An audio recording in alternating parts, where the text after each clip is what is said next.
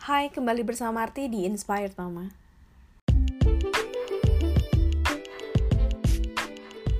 Anda sedang mendengarkan Inspired Mama, sebuah siaran podcast yang membahas mengenai kehidupan positif para ibu muda.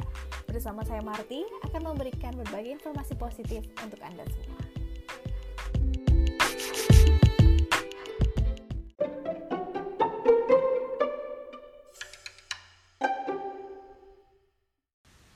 Korean Wave atau Hallyu atau juga di bahasa Indonesia kita sebut sebagai gelombang Korea.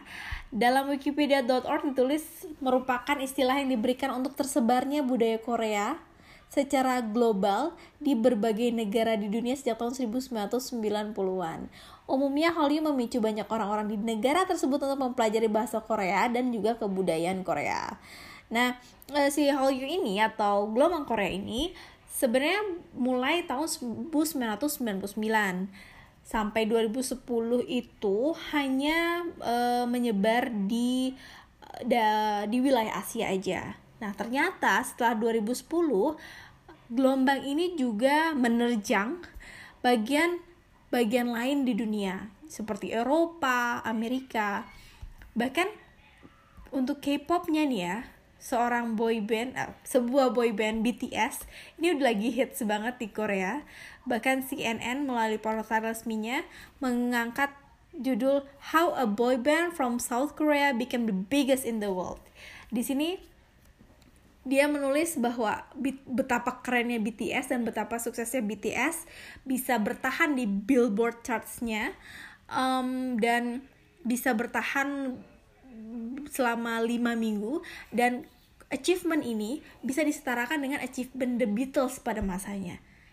Ini keren sih. Bahkan kalau misalnya lihat nih, hari ini nih masih fresh banget bahwa J-Hope, salah satu dari rappernya BTS, baru aja upload ke YouTube official music videonya yang berjudul Chicken Noodle Soup featuring Becky G, seorang penyanyi asal Amerika Serikat.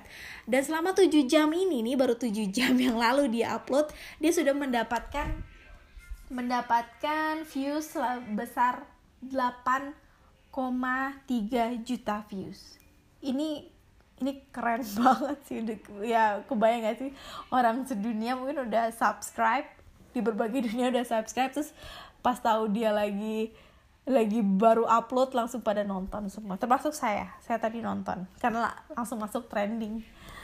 Kalau saya pribadi, saya nggak ngaruh sih K-pop, karena saya nggak pernah nyanyi atau mendengarkan lagu yang artinya saya nggak tahu gitu. Jadi so far saya nggak terjangkit demam K-pop.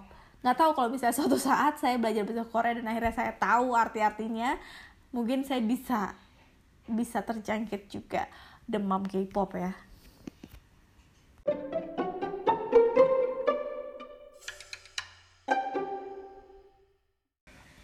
Lalu sebenarnya apa sih yang membuat orang-orang menjadi addict terhadap Korean drama? Nah, saya mendapatkan satu tulisan dari nextshark.com. Di sini dia membahas mengenai poin-poin yang membuat Korean drama bisa menjadi hal yang adiktif gitu loh. Nomor 1 adalah eye candy, atau banyak sekali adegan-adegan yang memanjakan mata. Di sini dia nulis, di dalam Korean drama itu banyak yang namanya broody shower scenes, atau ya adegan berciuman di bawah hujan gitu kan, atau juga Princess for a Day makeovers. Jadi pasti tuh rata-rata yang namanya drama Korea tuh dari jelek jadi cantik gitu, di makeover selama sehari doang biasanya sih oleh si yang nanti bakal jadi pacar atau suaminya gitu. Yang nomor 2 adalah cultural appeal. Nah, ini adalah ya bisa jadi ini juga faktor yang membuat kita tertarik dengan Korean drama, karena banyak hal yang kita nggak tahu kan. Jadi kayak misalnya cara makannya aja kan beda, atau cara bicaranya beda. Jadi kayak ada rasa penasaran kita atau rasa ingin tahu kita muncul terus gitu loh. Kayak bahasa pun, opa tuh artinya kakak ya, atau mas ya kalau kita. Jadi kita tuh kayak ada keseruan tersendiri dalam menemukan hal-hal seperti itu gitu.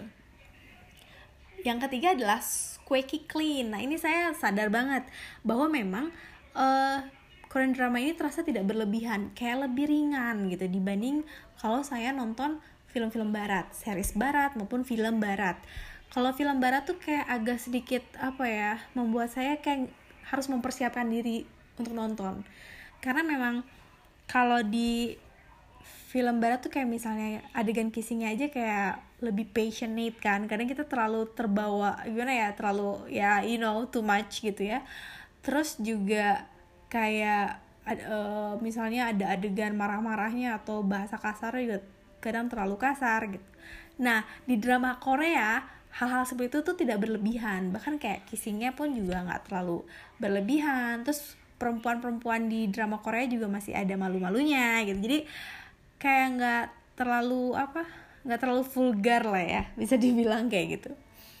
Nah, yang keempat adalah precious moments. Nah, di setiap drama Korea selalu disisipi momen-momen berharga, momen-momen lucu, momen-momen yang sangat manis gitu. Itu yang membuat kayak kita pas nonton tuh kayak senyum-senyum sendiri gitu.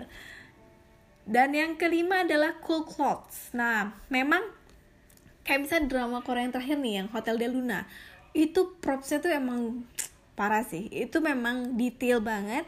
Si Ayu di film itu diberikan baju yang benar-benar keren, detail, dan itu benar-benar membuat kita dimanjakan banget matanya, dan itu kayak membuat kita juga muncul rasa penasaran yang lain.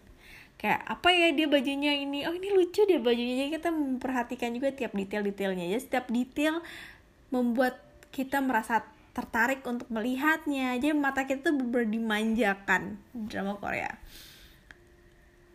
Terus yang keberapa nih berarti? Keenam adalah mouth watering food. Nah, kalau misalnya kita lihat di adegan-adegan makannya orang Korea itu kan kayak enak banget ya, makan ramen. Terus makan ramen lagi panas-panas sambil diseruput ya gitu. Itu benar-benar emang ini sih emang kayak asik gitu. Tapi kalau misalnya ada adegan since mereka lagi makan kulit pork gitu ya, kulit pork, terus pakai makan ngebir gitu, kayak mereka tuh kayak enak banget. Tapi ya kita nggak bisa makan ya, saya terutama nggak bisa makan. Tapi kayak jadi kayak bikin kita penasaran, oh apa sih yang dimakan sama dia, emang enak ya gitu. Jadi kayak kita nambah knowledge juga, ada rasa penasaran juga, maksudnya kayak apa sih yang dia makan gitu kan.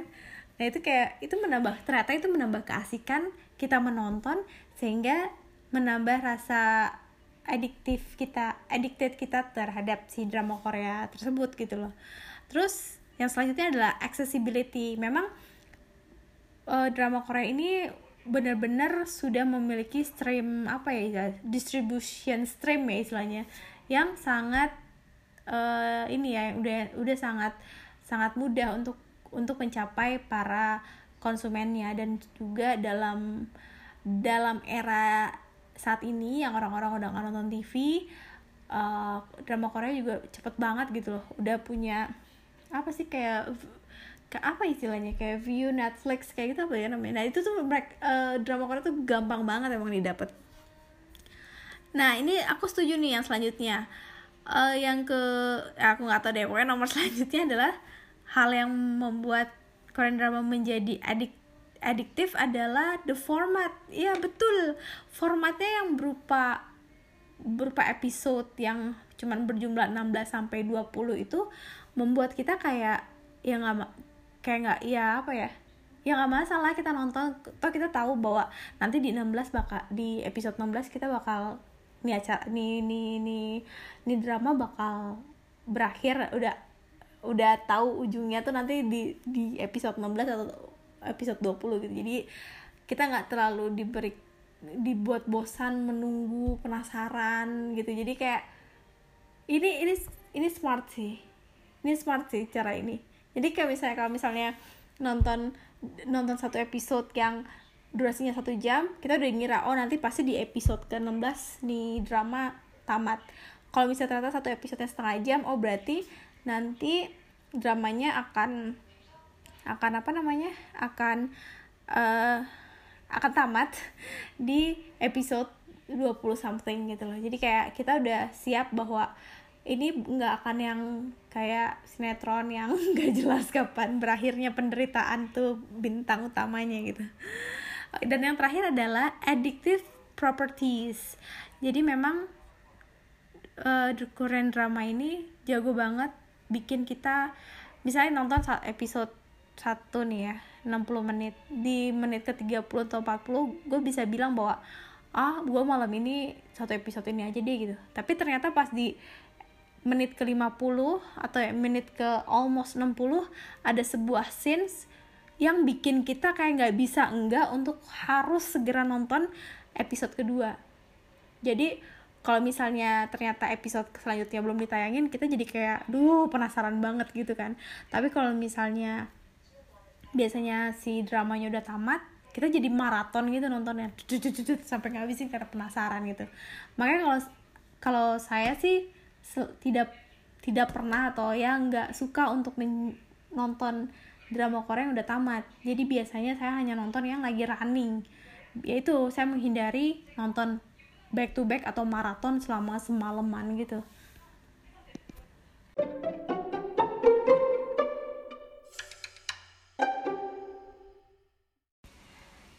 Ya, dengan faktor-faktor tersebut memang Korean drama sudah berhasil ya membuat para penontonnya menjadi ketagihan untuk terus nonton Korean drama. Dan kayaknya memang berhasil membuat setiap dramanya melekat di hati dan di pikiran para wanita, atau mungkin juga bukan wanita juga bisa jadi adiksi dengan Korean drama.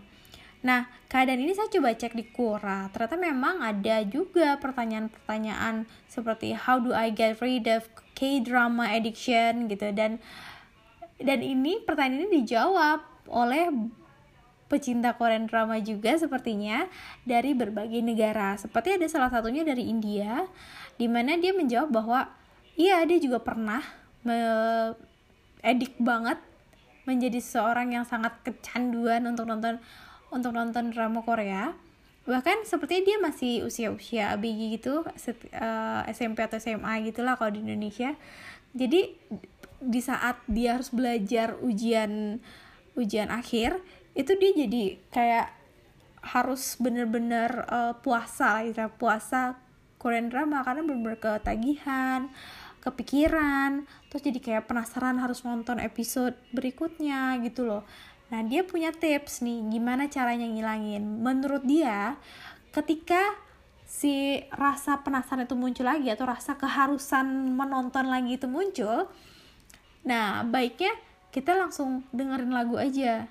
Bisa jadi lagu soundtrack yang kamu senang atau musik apa, kamu langsung dengerin musik aja. Menurut pengalaman dia itu kayak membuat bisa menahan kemauan dia untuk nonton Korean drama. Jadi dia masih bisa menahan dan akhirnya belajar seperti itu. Ada juga penjawab yang asalnya dari mana ini ya? Kok nggak ada? Tapi kayak yang pasti bukan dari Indonesia sih. Ya dia bilang sebenarnya sih nggak perlu dihindari sih addictionnya, katanya nggak apa-apa.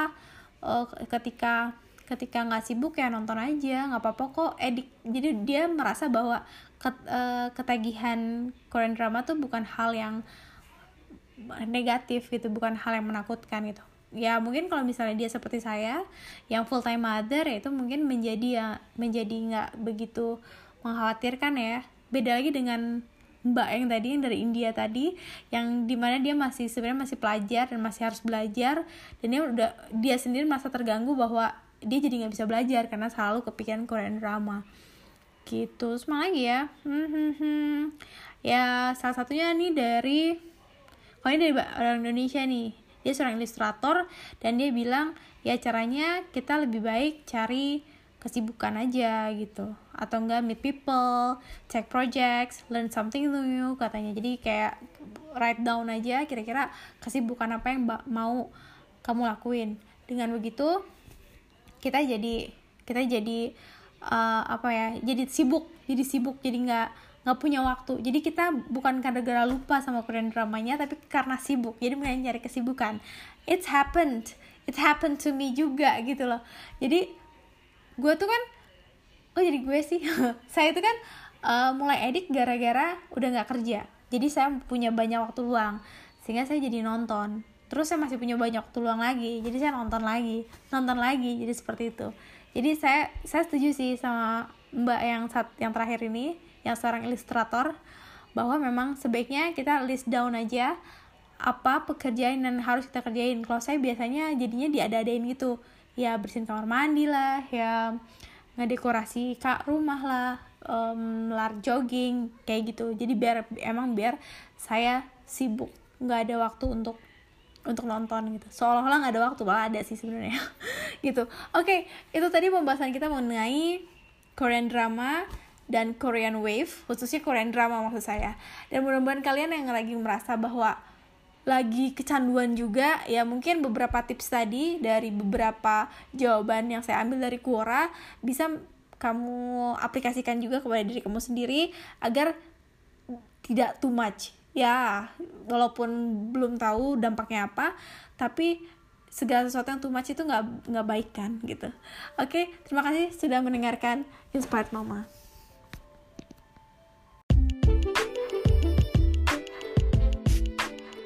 Sekian sharing Inspired Mom kali ini. Sampai ketemu di Inspired Mom Podcast selanjutnya.